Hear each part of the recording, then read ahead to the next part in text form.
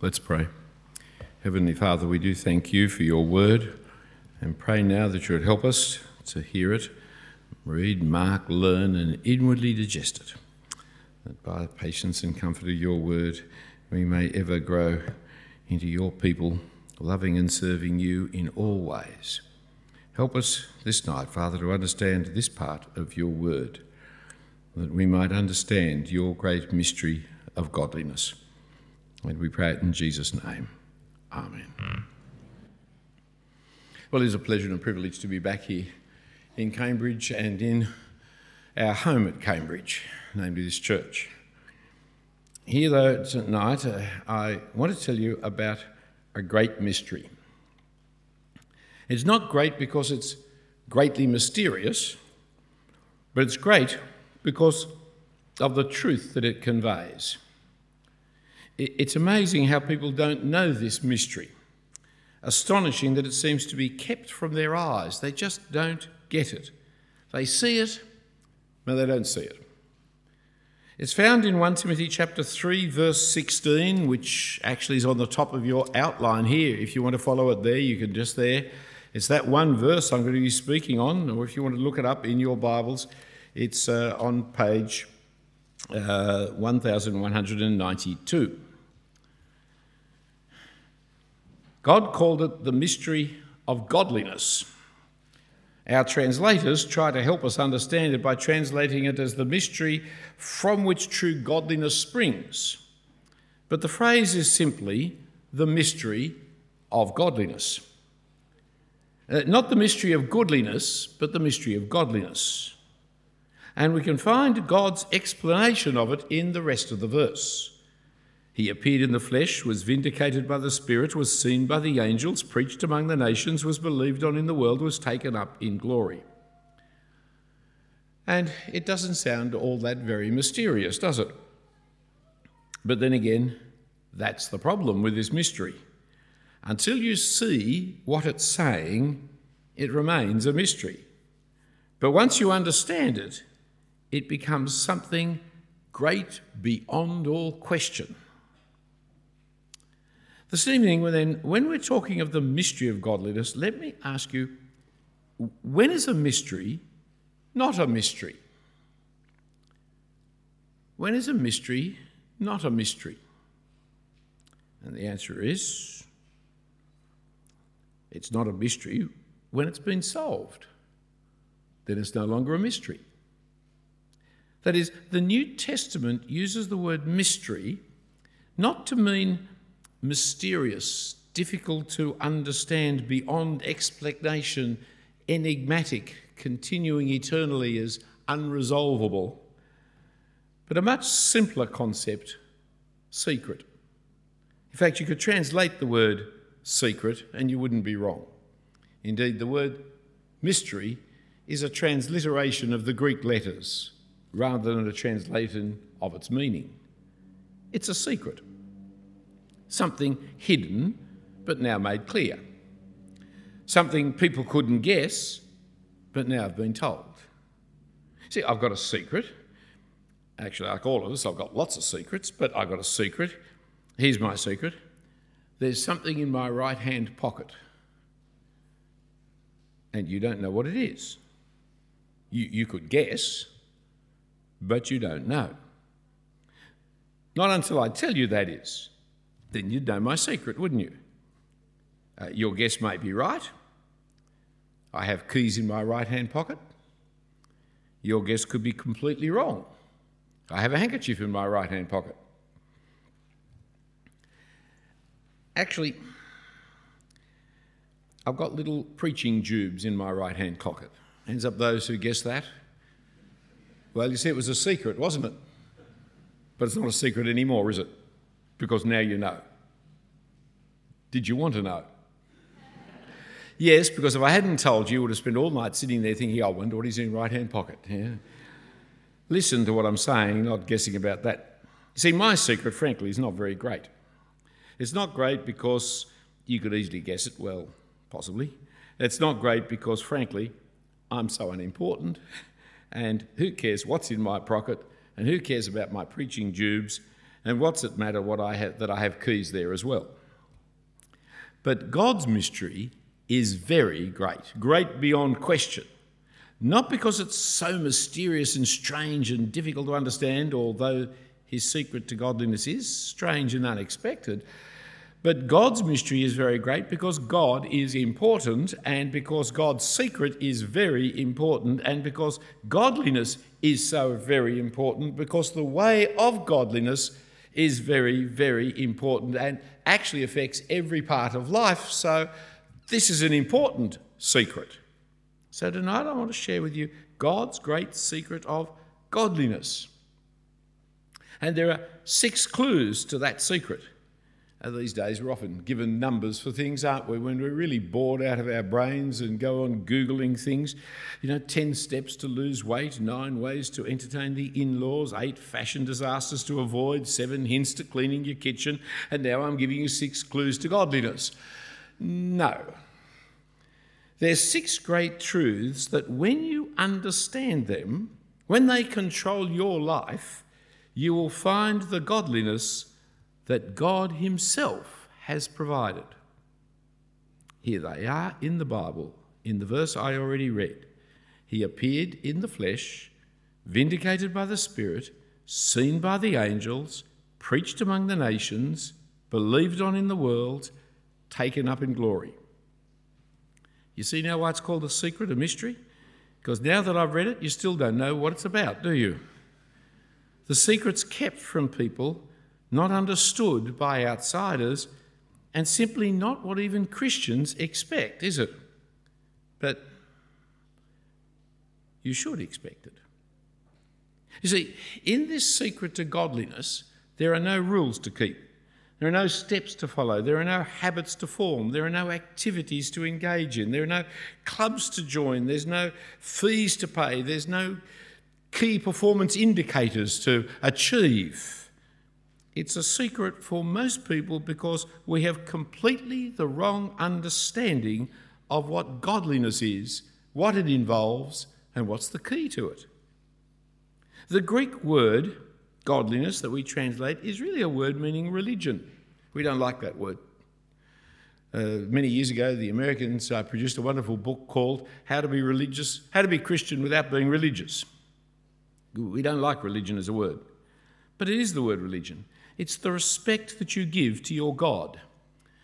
Piety might be a better word. Devotion might be a better word. Reverence might be a better word. Because Christian religion involves morality rather than ritual, service rather than worship, obedience rather than sacrifice, we have a potential for making our religion horizontal instead of vertical. Turning religion just into ethics, God's righteousness into some kind of social justice, God's generosity into charitable trusts. What is the opposite to the word godly? If you're a note taker, just write it down. The opposite. What opposite word? The antonym for godly is, write it down. Nearly everybody I ever ask, they always give the same answer: ungodly. Sounds pretty good, doesn't it? And not English words can do that. I'm still confused of why flammable and inflammable are the same. That one throws me no end. You would have thought an in would do something different to it. Anyway, but an to a godly, that sounds pretty safe, doesn't it? Ungodly. But it's not right. That's not the real antonym to. The real opposite to godly is godless. So we have actually put an extra O into our godliness.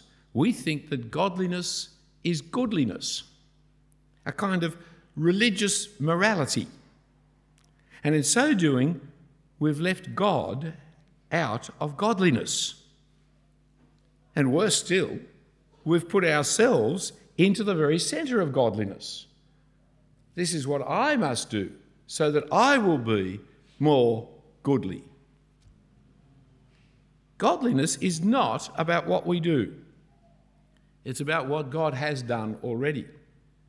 The secret is that God has done what we couldn't do. There are not six steps to make myself more goodly. It's not about being good. It's not about what I do or have to do. It's all about God and our relationship with him. It's all about God and what he's already done to restore that relationship. Nearly all religious practices, especially faux Christian practices, are about coming together in order to climb up to God. But if you know anything about the gospel, it's about God coming down to rescue us.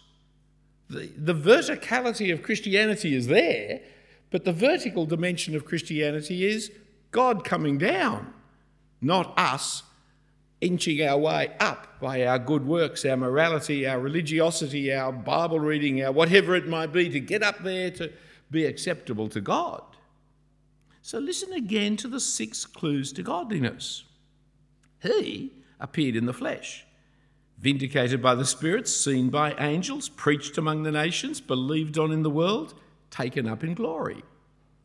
Now let's think about them one at a time to understand this great mystery, God's great mystery of godliness. The first clue is he appeared in the flesh. Christianity is not about an idea or a philosophy or an ethics or an experience, but about a person, an historical event, something seen, touched, heard, witnessed. Sometimes teenagers ask Christians to show us God as if they would believe if only they could see God for themselves with their own eyes. Well, there's a couple of important answers to give such silly questions that juveniles ask. Firstly is to say, if you're in the right place at the right time, you could and would have seen him for yourself with your own eyes. It was Palestine in the 1st century that he appeared, and reappeared to many witnesses. You just happened to be in the wrong country at the wrong time. Secondly, to tell them that seeing is not believing anyway. For many saw him and still didn't believe. They didn't believe because they didn't know what they were looking at. They weren't expecting God to appear in the flesh as a carpenter. The great secret that people were not expecting is that God became a man in the person of Jesus of Nazareth. And so when he became man, most people didn't recognise him as God. They weren't expecting him to appear as a man, let alone this one. I mean, what good thing could come out of Nazareth? And also because they didn't know what kind of man God would be if he became a man. I mean, if he was a Greek, he would have come as a philosopher. If he was a Roman, he would have come as a soldier. If he was an Australian, he would have come as a cheating athlete. There's all kinds of things he might have come as. But if he came as a Jew, what would he come as? A carpenter from Nazareth in Galilee? He looked like any other man. You know, in all the descriptions of Jesus, there's no descriptions of Jesus. You don't know if he's tall, short. You don't know if he had blonde hair, blue eyes, red hair. You had no idea what Jesus looked like. He did extraordinary things. He spoke in an extraordinary way, but he was just like any other man. Strange things happened at the time of his death, but he died as others died who were crucified, giving up his spirit and being buried in a grave. But then God appeared in the flesh. When he rose from the dead, he appeared in the flesh, leaving behind an empty tomb and repeatedly appearing to his disciples, up to 500 on one occasion. And he wasn't a ghost, he wasn't a spirit, but the same man who was crucified just a couple of days beforehand. He met his disciples. He sat down with his disciples. He even said, "Bring me some fish to show you. I'm not a ghost. I'm not a spirit. I am the man whom you saw crucified." And when doubting Thomas finally saw him, saw the holes in his hands and in his feet and in his side, then Thomas then fell down before him and called him my Lord and my God. But even then, If you don't believe Moses and the prophets, you won't believe if someone comes back from the dead. For you don't know what coming back from the dead means. What's the purpose of it? Why would someone come back from the dead? What is the resurrection about? And because cynicism knows no limits, and worse, has no knowledge, because cynicism knows no limits and has no knowledge, there's always room for doubt. The cynic can doubt all things and all people, even, especially if he puts his mind to it, he can doubt himself. And of course, the true cynic has no friends because he doubts everybody and everything. It sounds so intellectually superior to be a cynic. It is, of course, intellectual suicide to be a cynic.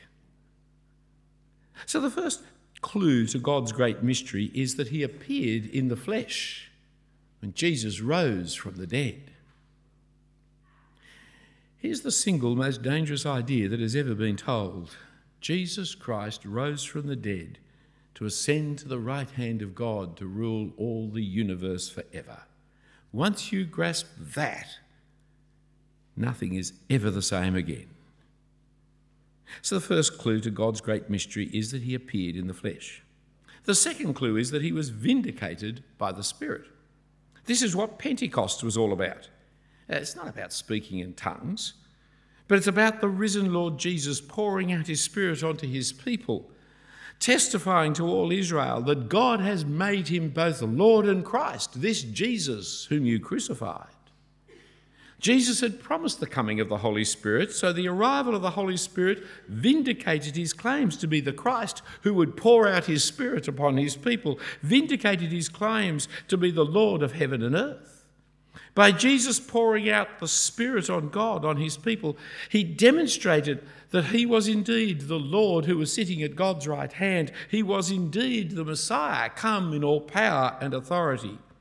Just turn over back to Romans chapter 1. I referred to it this morning, Romans chapter 1, where you read the gospel of God. Romans 1, Paul, a servant, page 1128. Paul, a servant of Christ Jesus, called to be an apostle and set apart for the gospel of God. The gospel he promised beforehand through his prophets in the Holy Scriptures regarding his Son, who as to his earthly life was a descendant of David, and who through the Spirit of holiness was appointed Son of God in power by his resurrection from the dead, Jesus Christ and Lord. He appeared in the flesh. He was vindicated by the Spirit. And the third clue to God's great mystery is that he was seen by the angels. Christianity is based in history, but it's not only about human history, it's also about the supernatural and the intersection between both the natural and the supernatural worlds. Angels are part of the reality. Whether or not we've seen them or ever met them, they're there. We're told that you can entertain them unawares, which means they don't dress in long gowns, wings, and having halos over their head, because I think if one of them turned up at my place, I would recognise. Australians don't generally dress that way.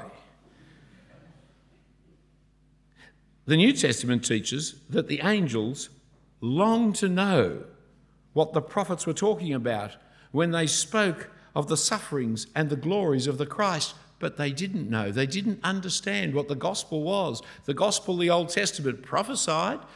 The angels, they couldn't understand it. The prophets didn't understand it either. It was the Spirit of Christ within them that was speaking this great truth. At his birth, the angels declared the coming of Christ. After his temptation, the angels ministered to him. But it was with the resurrection they saw what it was all about. They were the first to see and bear witness to the empty tomb and the risen Christ. And in his exaltation, he sits at God's right hand, surrounded by the angels of heaven. And the fourth clue to godliness is that he was proclaimed among the nations. I mean, we're the heirs of roughly 2,000 years of a world religion, so much so that we take it for granted now that the Messiah was not for the Jews alone. Today, the Jews find it impossible to believe that you could be a Jewish Christian. In the New Testament, they found it impossible that you could be a non-Jewish follower of the Christ. Such is the change that has happened. But it was the death and resurrection of the Messiah, of the man who was God, that the religion of the chosen nation Israel became the religion of the whole world. God didn't come into the world to save Israel from Rome, but to save sinners from death and judgment, to save people such as you and me. There's only one God who made all peoples and all nations, and there's only one Saviour, one mediator between God and humanity, the man Christ Jesus, who gave himself as a ransom for all. I'm just quoting back 1 Timothy chapter 2, if you're there, in verses 6 and 7, 5 and 6. But look how he finishes 1 Timothy 2, verse 6. Who gave himself as a ransom for all people, this has now been witnessed at the proper time. For he was proclaimed among the nations. And this proclamation to the nations led to the fifth clue of God's mystery of godliness, namely, he was believed on in the world. Have you yet seen why we read Ephesians chapter 3? For Ephesians chapter 3 talks about the mystery of God, the mystery of Christ, the mystery that Paul was in prison for. And what was the mystery? It was Christ among the nations, Christ among the Gentiles. Thousands of years between Moses and Jesus. And in those thousands of years, the Jews hadn't yet worked out that the Messiah came for the world. They didn't understand what the prophets were talking about. But once Christ had died and risen again and poured out his Spirit vindicating him into the hearts and minds of the preachers who proclaimed him to the nations of the world, he was believed on in the world. And all around the world today, millions and millions of people have come to put their trust in that first century Jewish man. They've given their lives to him, found forgiveness in him, entrusted their eternity to him. Today, more people trust this man than any other person, alive or dead, risen from the grave. More people in history trust him as their Lord and Saviour than any other person who has ever lived. Here is the first universal religion, the first missionary religion, the invitation to every man, woman and child to come into relationship with the true and living God and Creator of all, breaking down all racial, all ethnic, all cultural, all national divisions and hostilities between people, because there's one God and there's one mediator between God and man, the man Christ Jesus. And as he rose from the dead and sends his gospel preachers out with this message for the world, people all over the world, red and yellow, black and white, all are precious in his sight, and come to him, acknowledging him as Lord and Saviour. This was God's secret plan all along. This is why he chose the Jews, to save the world, to bring all the world to acknowledge his Son, that at the name of Jesus, every knee will bow and every tongue confess that Jesus Christ is Lord, to the glory of God the Father, which takes us then to the sixth and final clue. He was taken up in glory.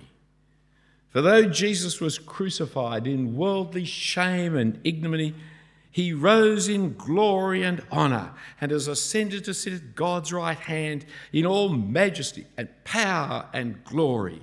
For now he sits at God's right hand in all the glory, honour and power, with all his enemies being placed under his feet as his footstool. And gathered around the throne are all the creatures of the universe, and all the kings laying down their crowns before him, and thousands upon thousands, millions upon millions of people. And they're all singing the same new song, "You are worthy to take the scroll and open its seals, because you were slain. And with your blood you purchased for God persons from every tribe and language and people and nations, and you have made them, you've made us, to be the kingdom and priests to serve our God, and they will reign on earth." This is godliness. And then they're joined by the myriads, the thousands upon thousands of angels of heaven who are singing, "Worthy is the Lamb who was slain to receive power and wealth and wisdom and strength and honour and glory and praise." Because, my friends, there's nobody else in heaven or on earth to whom you would want to give all honour and wealth and power and wisdom and glory and authority. There's nobody else in heaven and earth whom you could trust with such power and wealth and honour. There's no politics. I don't care how politically fanatical you are. There's no leader of any political party anywhere in this world that you would give any power to except you have to. That's why we have democracy, because we want to limit the power of our leaders, and we want to have a very clear sign-off date when we can get rid of them. In Australia, we get rid of them regularly. Ours is an equal opportunity country. Everybody can have a chance of being Prime Minister for a week, as we just turn them over and over and over. Because we don't trust anybody with power. We don't give anybody glory, anybody honour, and we are very suspicious where they got their wealth from. You see, following Lord Acton, we foolishly think that power corrupts, and absolute power corrupts absolutely, but that's not right. Power does not corrupt. It simply allows corrupt people to exercise their corruption. People are corrupt before they're given power. That's why we don't give them much. That's why we keep taking it back from them whenever we can, because we know they're already corrupt. But a man who is not corrupt, a man who lays down his life for his people, a man who serves his God unswervingly, not my will but your will be done, a man who will go to the cross to save his people, that man is not corrupt. That man you can trust with power and authority. So we trust no other man with the power that we give Jesus in glory. So this evening, we have before us the secret of religion. For 1 Timothy 3:16 is God's explanation of his mystery, his secret of religious piety, his secret of godliness, of the vertical dimension of our Christianity. And his secret is that Jesus appeared in the flesh. God appeared man through his resurrection. He was vindicated by the Spirit. He was seen by the angels. He was preached among the nations. He's been believed on in the world, and he's up there in glory. This is godliness, Christian style. It's not about being good. It's not about getting better. Hey, nothing wrong with being good. And some people I'd like to see get better. But that's nothing to do with Christianity necessarily. That's not what it's about. It's about the supernatural invading the natural. It's about Jesus and his death and resurrection. It's about our redemption, our salvation, our forgiveness, our rebirth. Sadly for my fellow countrymen, it's still a deep mystery. They just don't get it. They keep thinking we're speaking about being moral, about being good. Although God explained it 2,000 years ago, it's still a deep mystery to those people, for they still think they know what God should have said if he didn't say what he should have said. Well, they know better than God. For they think the way to be godly is to be moral and good and goodly, when God's way to godliness is to send his Son to die and to rise again for our forgiveness and eternity.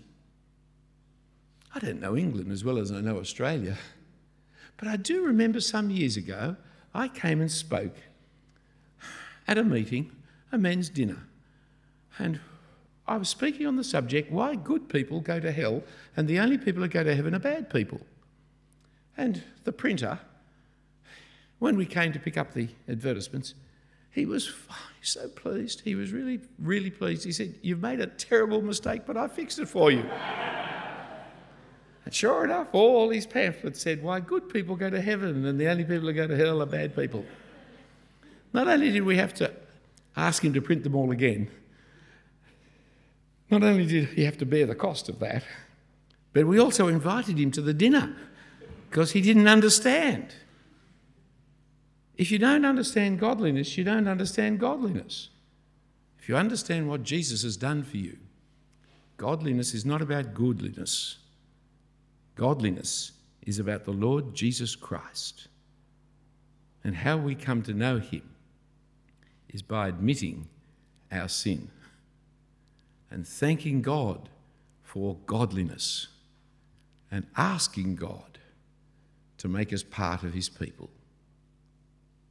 Let me close in prayer that way. Heavenly Father, I know I'm not worthy to be accepted by you. I don't deserve your gift of eternal life, and I'm guilty of rebelling against you, ignoring you. I need forgiveness. Thank you for sending your Son to die for me that I may be forgiven.